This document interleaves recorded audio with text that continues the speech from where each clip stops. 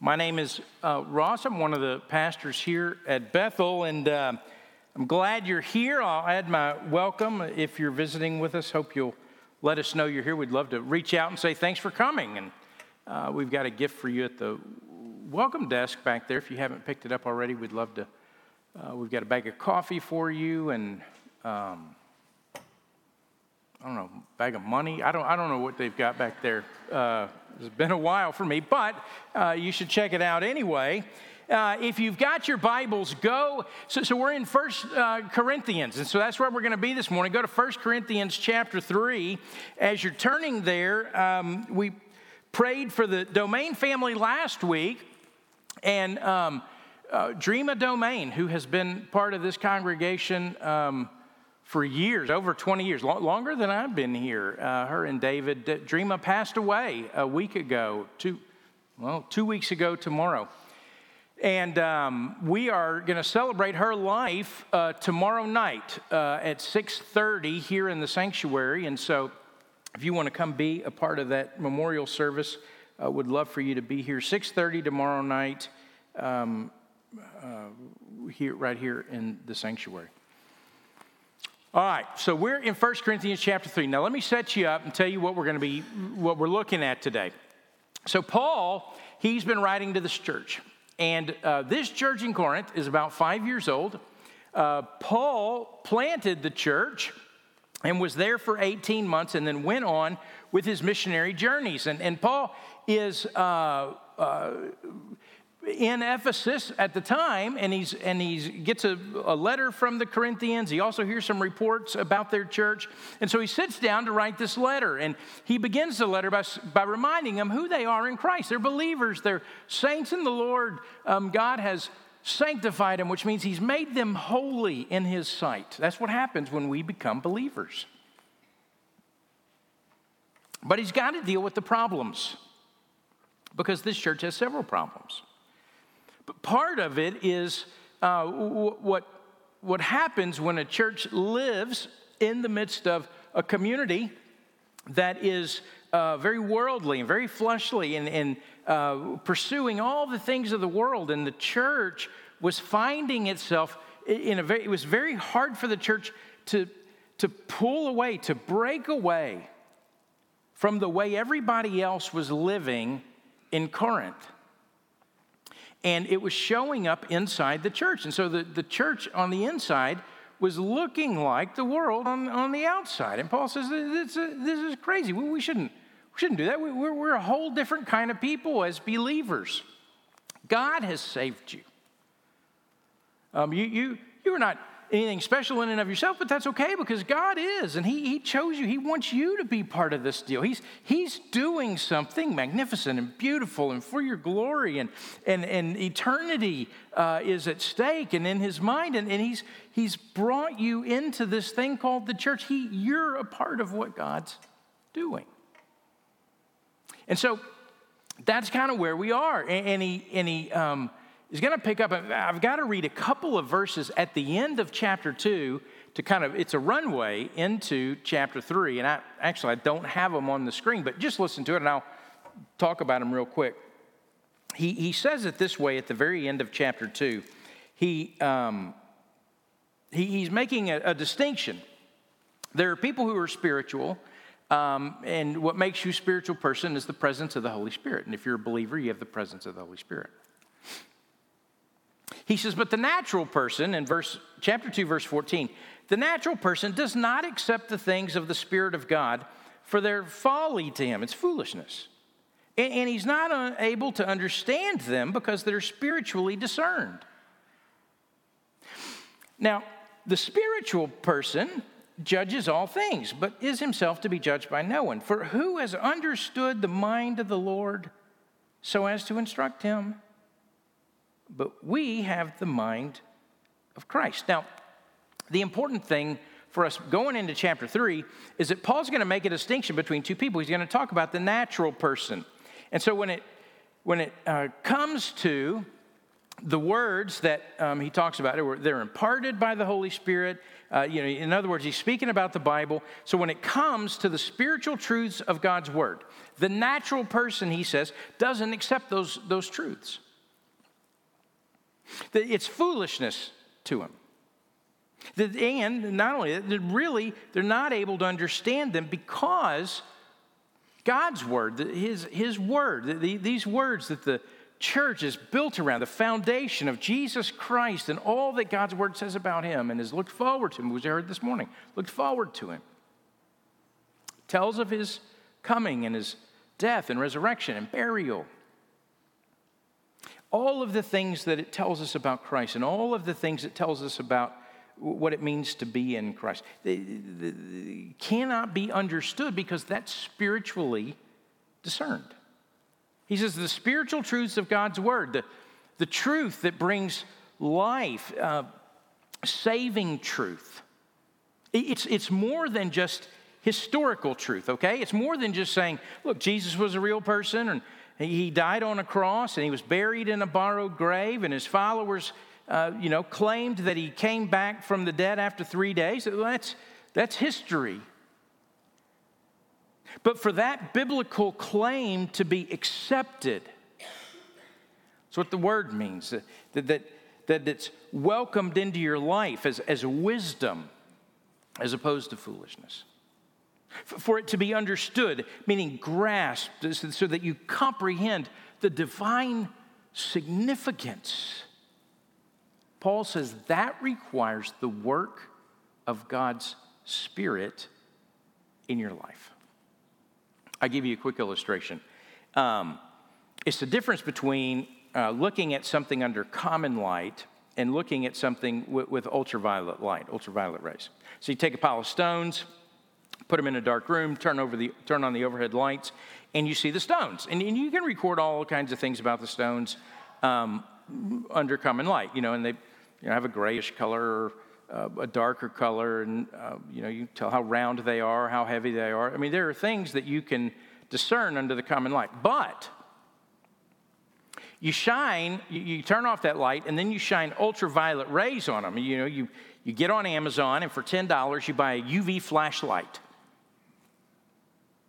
Then you shine that on you'd be amazed at all the colors and all the shades, but much more than you can see under just the natural light, under just the common light. The light itself, the UV light, it doesn't add any new qualities to the stone, but it causes certain qualities of the stones, these inner qualities, to fluoresce. That's the word.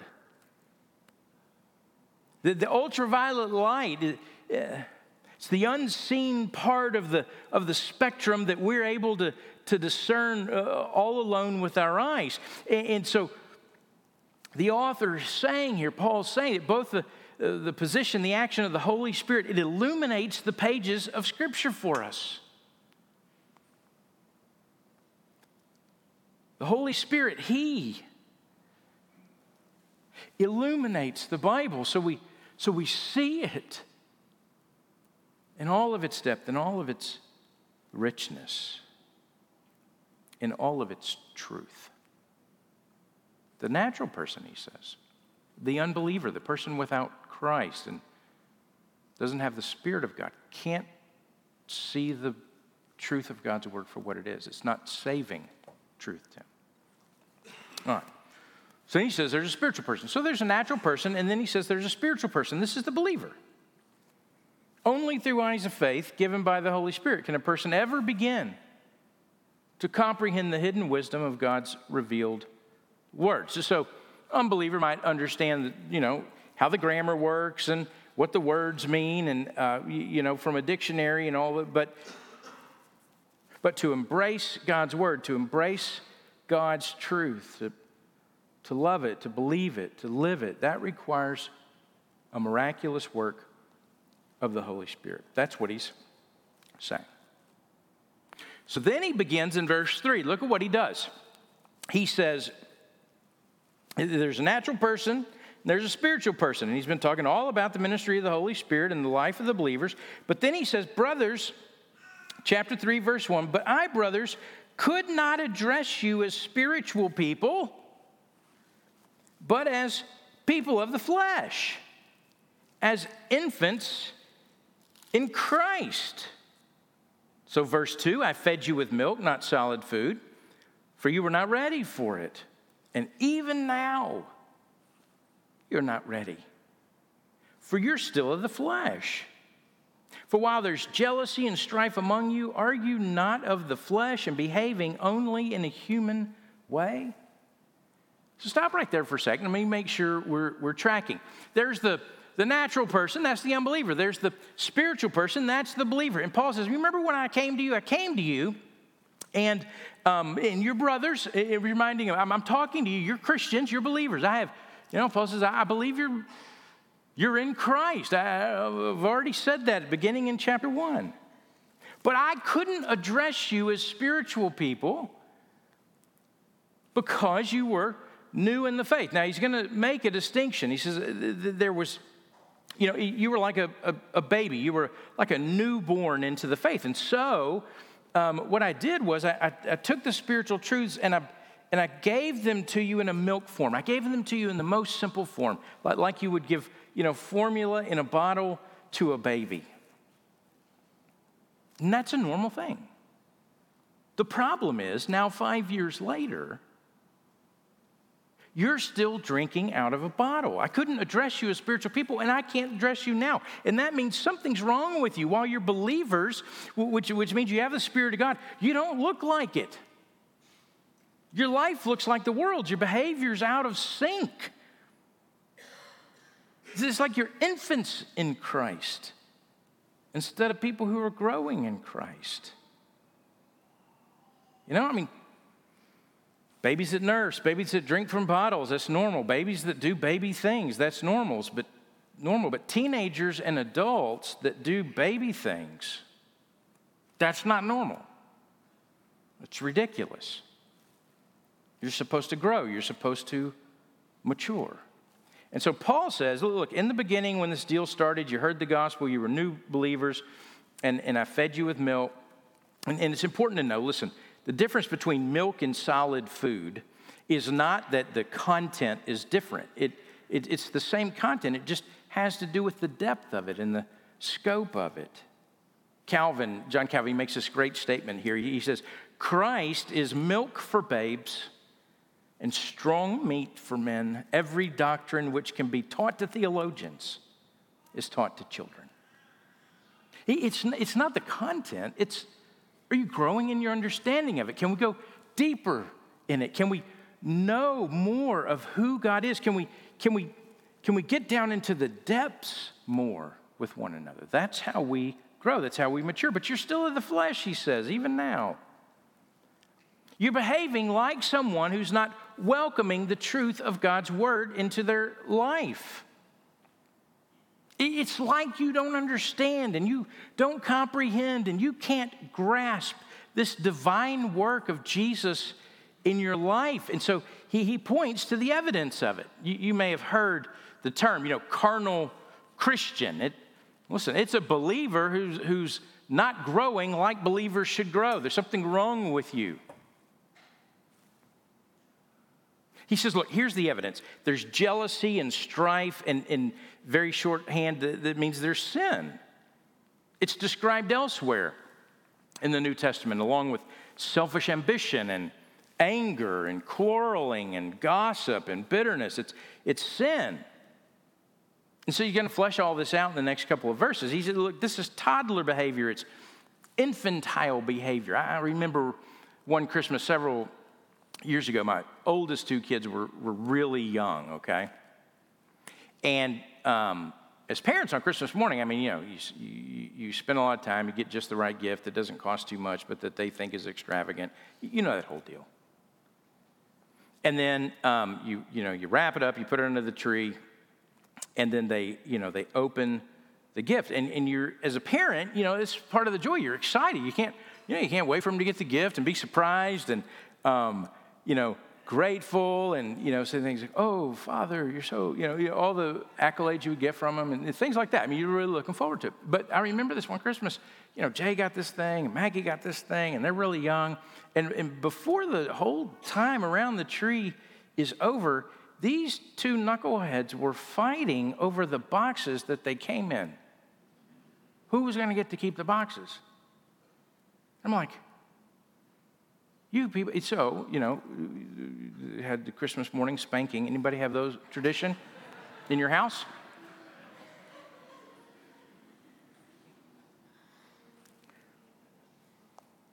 Instead of mature behavior. And that mature behavior, you see, it's characterized. It comes with humility and concern for others, obedience to God. The Corinthians, they were infantile, they were self-centered, and they were being divisive. And there was sin in their life, sin they weren't confessing, that they were nursing the sin. Instead of growing in their Christian life through the work of God's Spirit and the ministry of God's Word, they were grieving the Spirit. And the Bible talks about quenching the Spirit and resisting the Spirit. When you grieve the Spirit of God, Ephesians 4 says, it's when you allow bitterness and anger and malice, those things to reign in your life. You resist the kindness and tenderness and forgiveness that comes with a disposition of what it means to be in Christ. It's the Spirit of God working himself out in your life. You're resisting those things. It grieves the Spirit when we hold on to that and we nurse it. Or quenching the Spirit. 1 Thessalonians 5 talks about that. It's when we ignore the promptings and the nudgings of the Holy Spirit. We don't act upon the things that the Spirit moves us toward. The person to speak to, or an opportunity to serve, or to give, or to write a note, or to turn off the TV, or put your phone down, to read God's Word, or pray, or connect with your spouse or your child. And we resist that. My son texted this morning, in fact, just a little while ago, and he was getting ready for church, I guess, and he said, almost wore sweatpants to church, but then I thought of Mother's hand grabbing a kitchen knife and killing me, so I changed. It's maturity, right? That sometimes the Holy Spirit and your mom, they have the same voice. They sound a lot alike.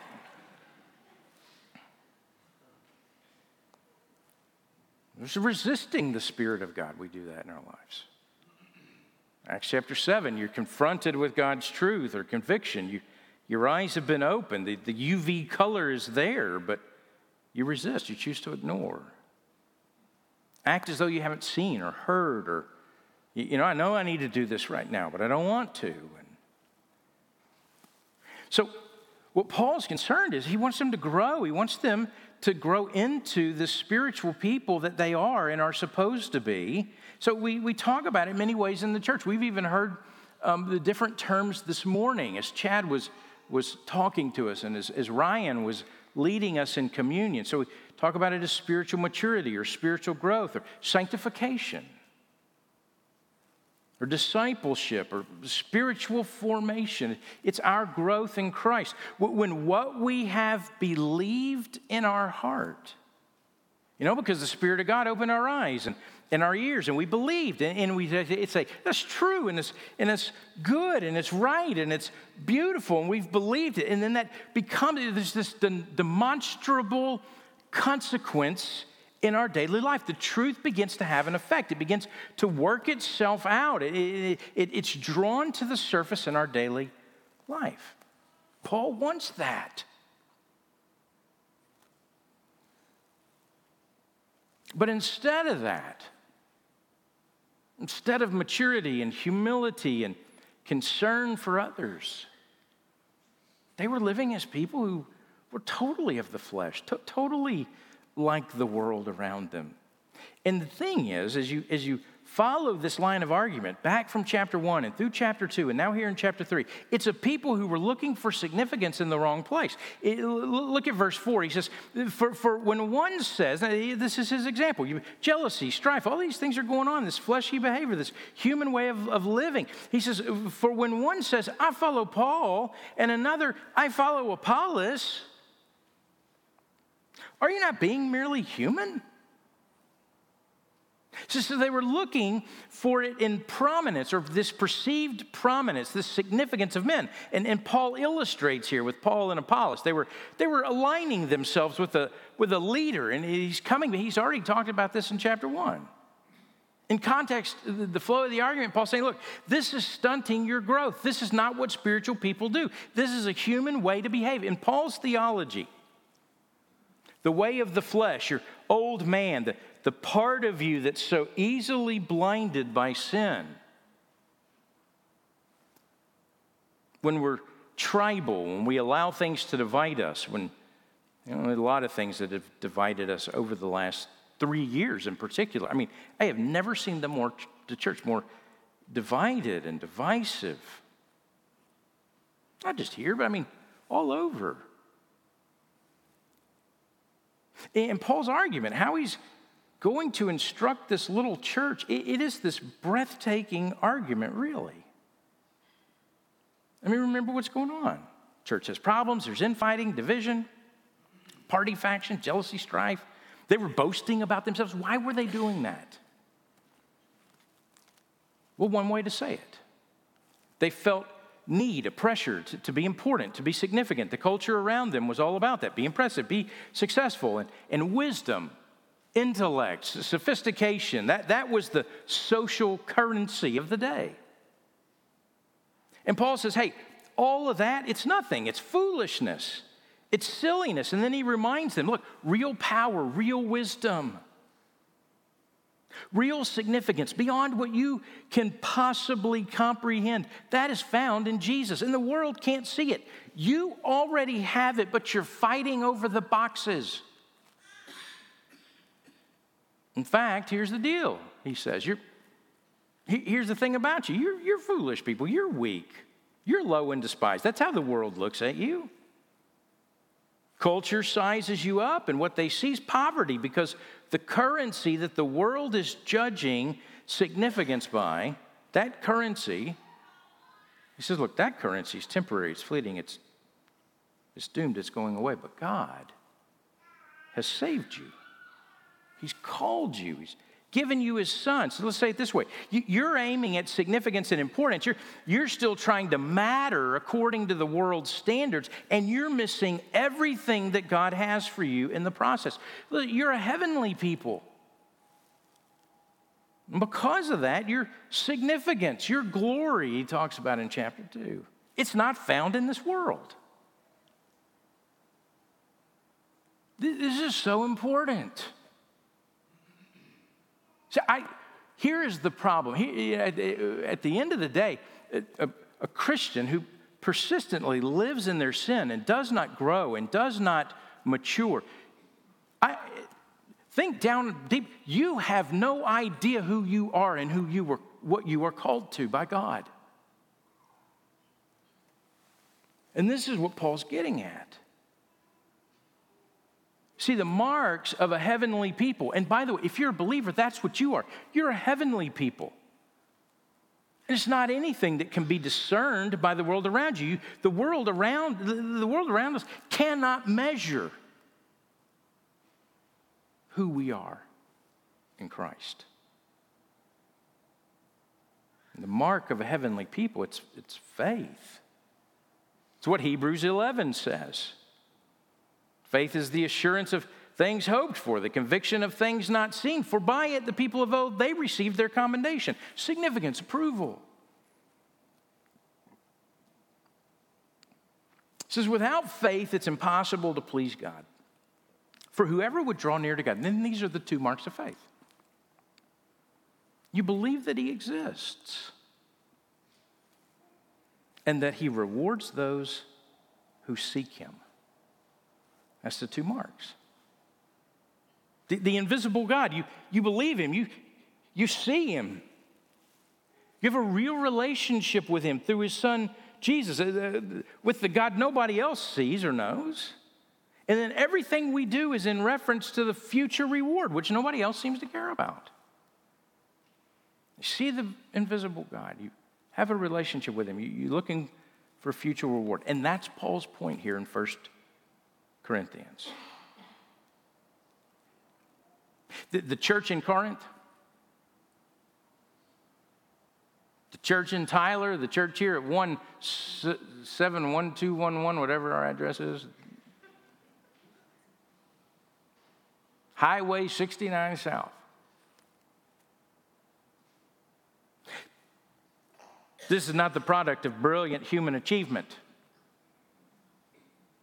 It's the product of divine activity. God is at work. Paul's saying, don't you see what's happening? God's at work. And so this is his point. Now listen to how he argues for that. Verse 5, he says, after he says, well, this is what's the problem. It's showing up. You're saying, I follow Paul, I follow Apollos. And then he says in verse 5, what then is Apollos? Not who, but what? What then is Paul?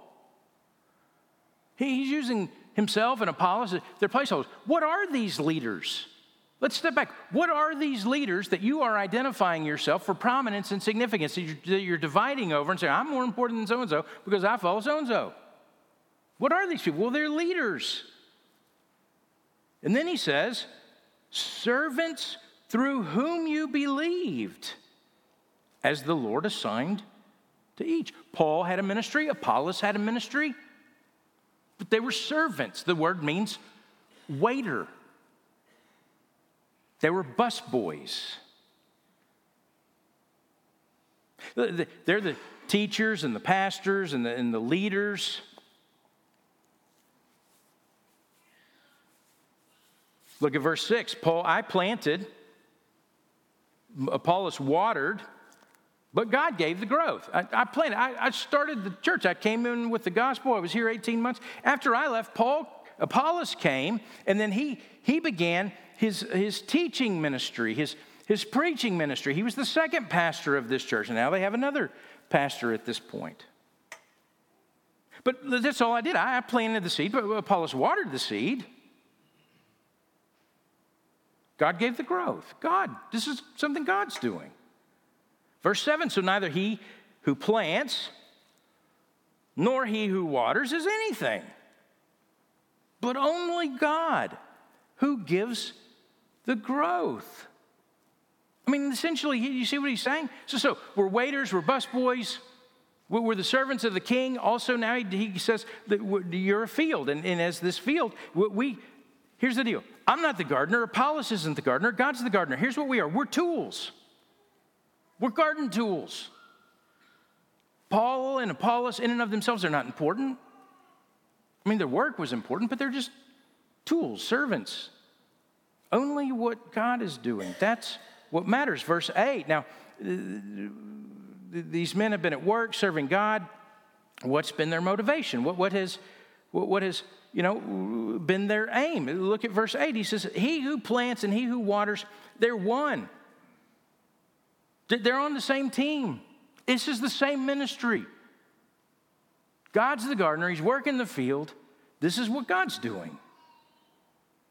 He who plants, he who waters are one. And each will receive his wages according to his labor. The wages that will come, he's going to tell us. At the judgment of Christ in the future for our reward. So Paul wants to know, the church, listen, you're focused on the wrong thing. You've been focused on Paul or Apollos or Cephas. You're focused on, you're living like the world lives. You're looking for significance. You're looking for prominence. You're looking to matter by who or what you're identifying yourself with. Paul wants the church to know, listen, God's working in you. He's growing them. He's doing something according to his great and eternal wisdom, something glorious and magnificent, something he said in chapter 2, verse 9, that no eye has seen or ear has heard or heart has imagined. What's he preparing for those who love him? And that God, he's preparing a reward, an eternal reward. But the church was so Distracted. They wanted their king now. They wanted their glory now. They wanted their significance now. He's going to say that in chapter 4, verse 8. So jealousy and bitterness and pettiness, this is what was happening. They were acting more like a daycare than the church of God. And Paul, he's trying to strip away the things that they're clinging to for importance and significance. He's trying to cast a vision for them about who they are in Christ, their worth, their importance. That's why he keeps saying, you are. Look, verse 9, for we're fellow workers in Christ. We're God's fellow workers. We're just the help here. You, as the church, you're God's field, God's building. He's going to go on in verse 16, you're God's temple. Verse 23, you are Christ's. Verse 22, all these things belong to you. Don't you know who you are?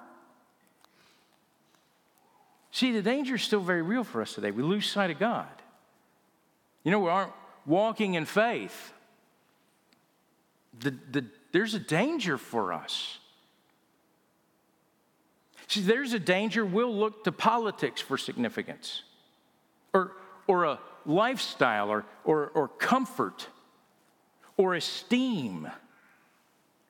And each of us individually are in danger, and as a church we're in danger. Even inside the church this happens. We look to men or women.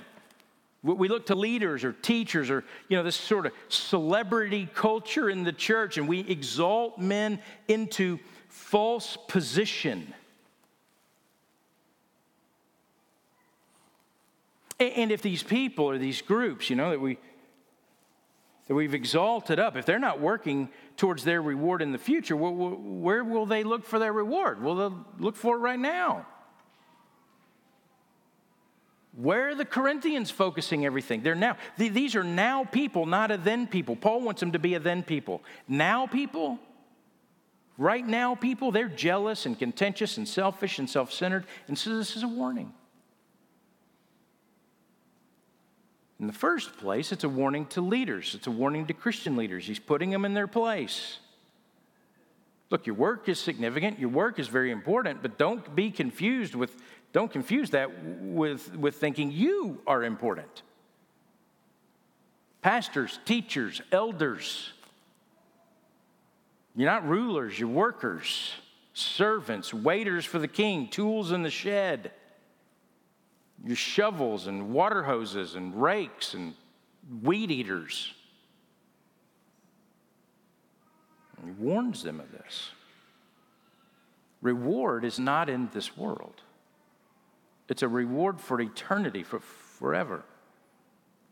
And he's going to go on to say, this is to be true of every single one of us. Is our eye on this world, on the now? Or are our eyes on the world to come, eternity to come? Just imagine how transforming it would be for a church, for a group of people.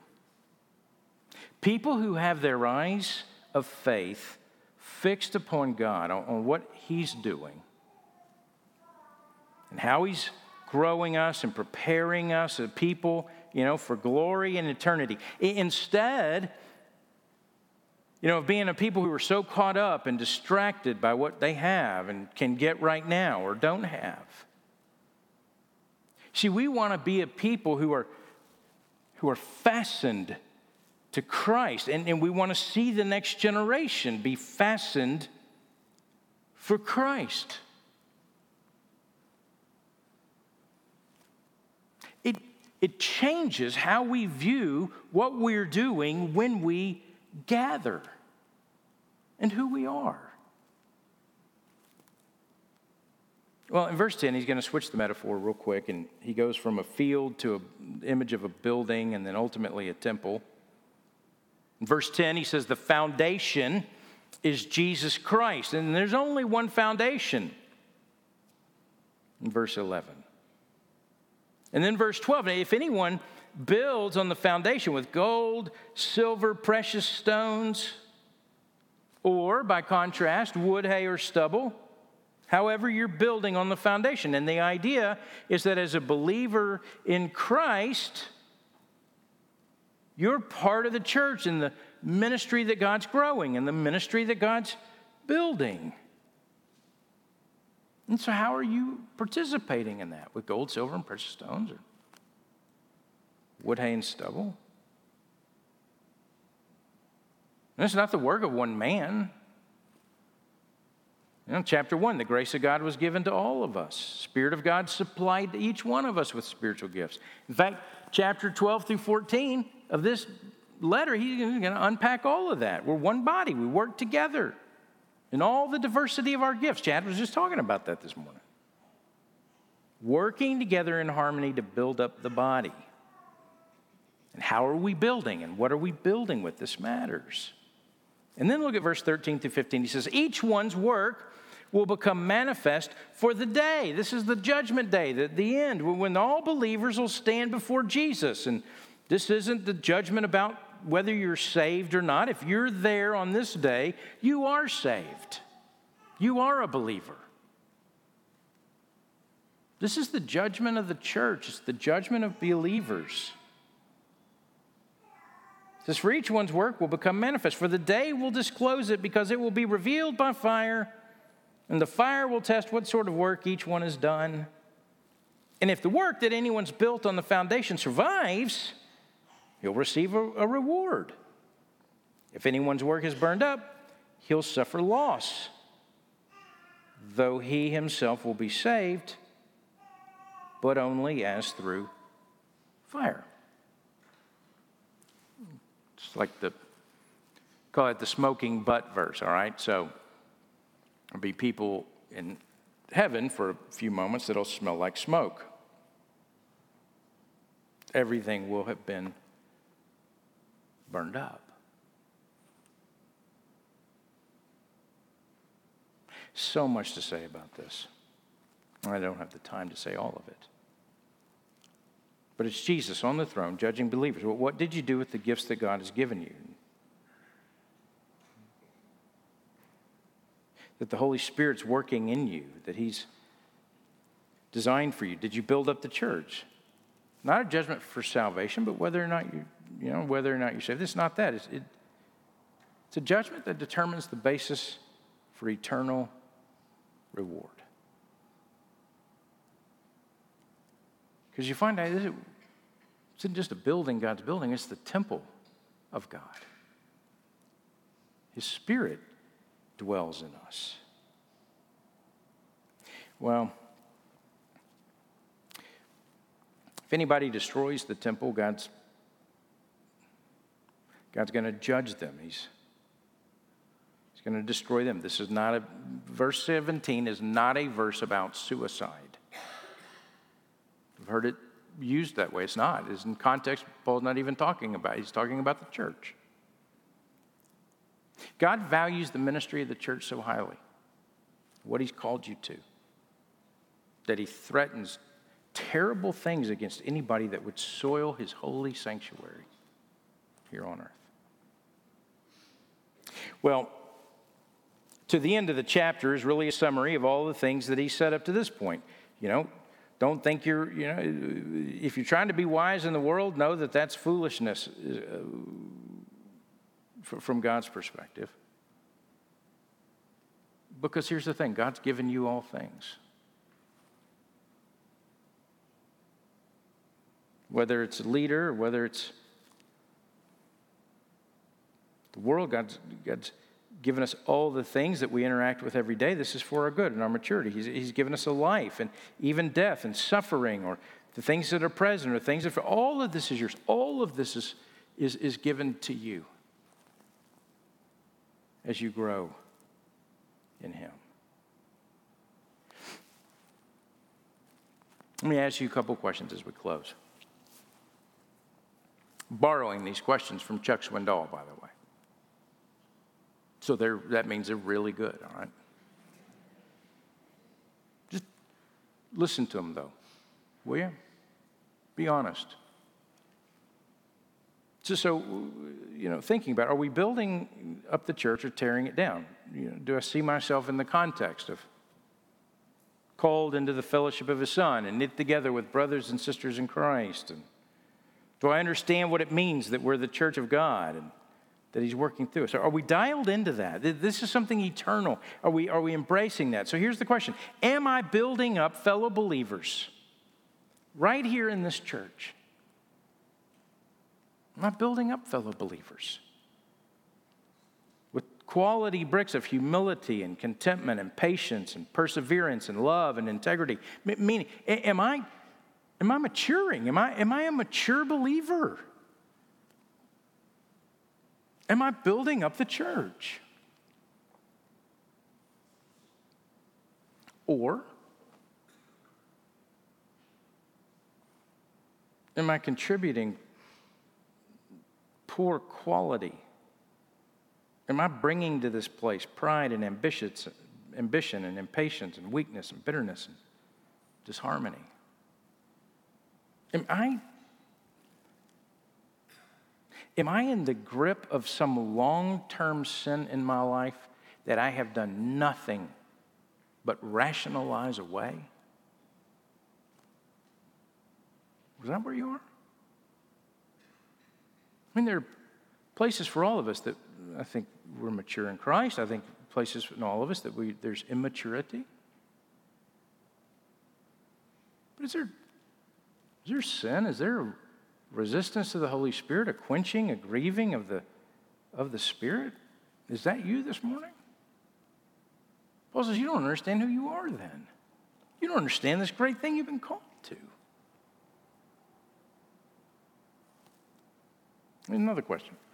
Am I neglecting ministry opportunities that could be building up the church here? What are they? How can I get involved?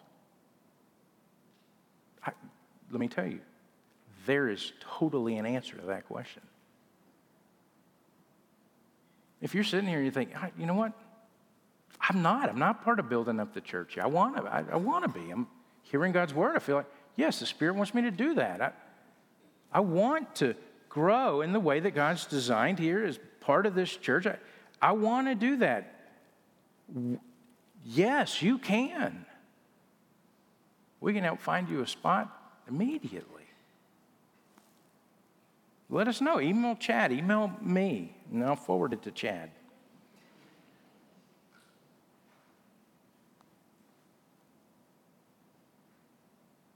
Have I failed, he says,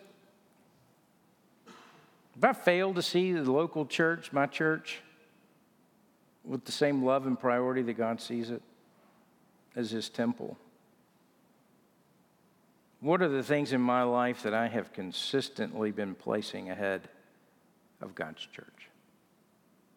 And hear me, it isn't about, your attendance needs to be up and your giving needs to be up. And this isn't about that. This is, are you growing in Christ?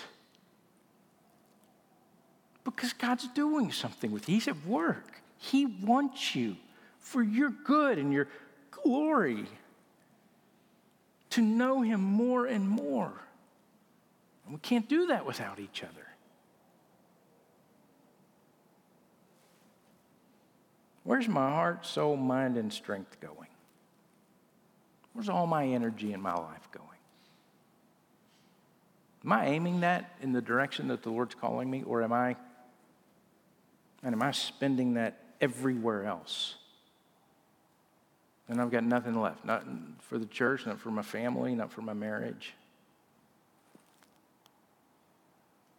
Where am I focusing my greatest affection, my greatest attention? Where are you focusing that? And this is an extremely, very practical passage for us. Where are we? Do we understand who we are in Christ? I want to see you draw closer. I want to see you grow. I want you to throw the boxes in the trash and play and enjoy the gifts that you've been given. There's a joy and satisfaction and a peace that awaits you that some of you can't even imagine can be real. I wished I had an hour more to teach this to you. An hour more to show you the depths and the beauty of all that Paul's saying here. So would you go home? Would you read it? Would you ask God's Spirit to open this up to you today? And then come back next week. You have homework. Come read chapter 4. Come back next week. Because I don't want you to miss that either. Pray with me. Father, pray that you, by your Spirit, that He would have His way in our hearts and minds right now as believers. We wouldn't sit here grieving the Spirit as we cling to sin, that we just confess it. We just bow our head right now and confess sin, believing that you're faithful and just to forgive us our sin and cleanse us from all unrighteousness. We need to walk away from that today. Stop playing around. Father, we wouldn't quench your Spirit. We would respond to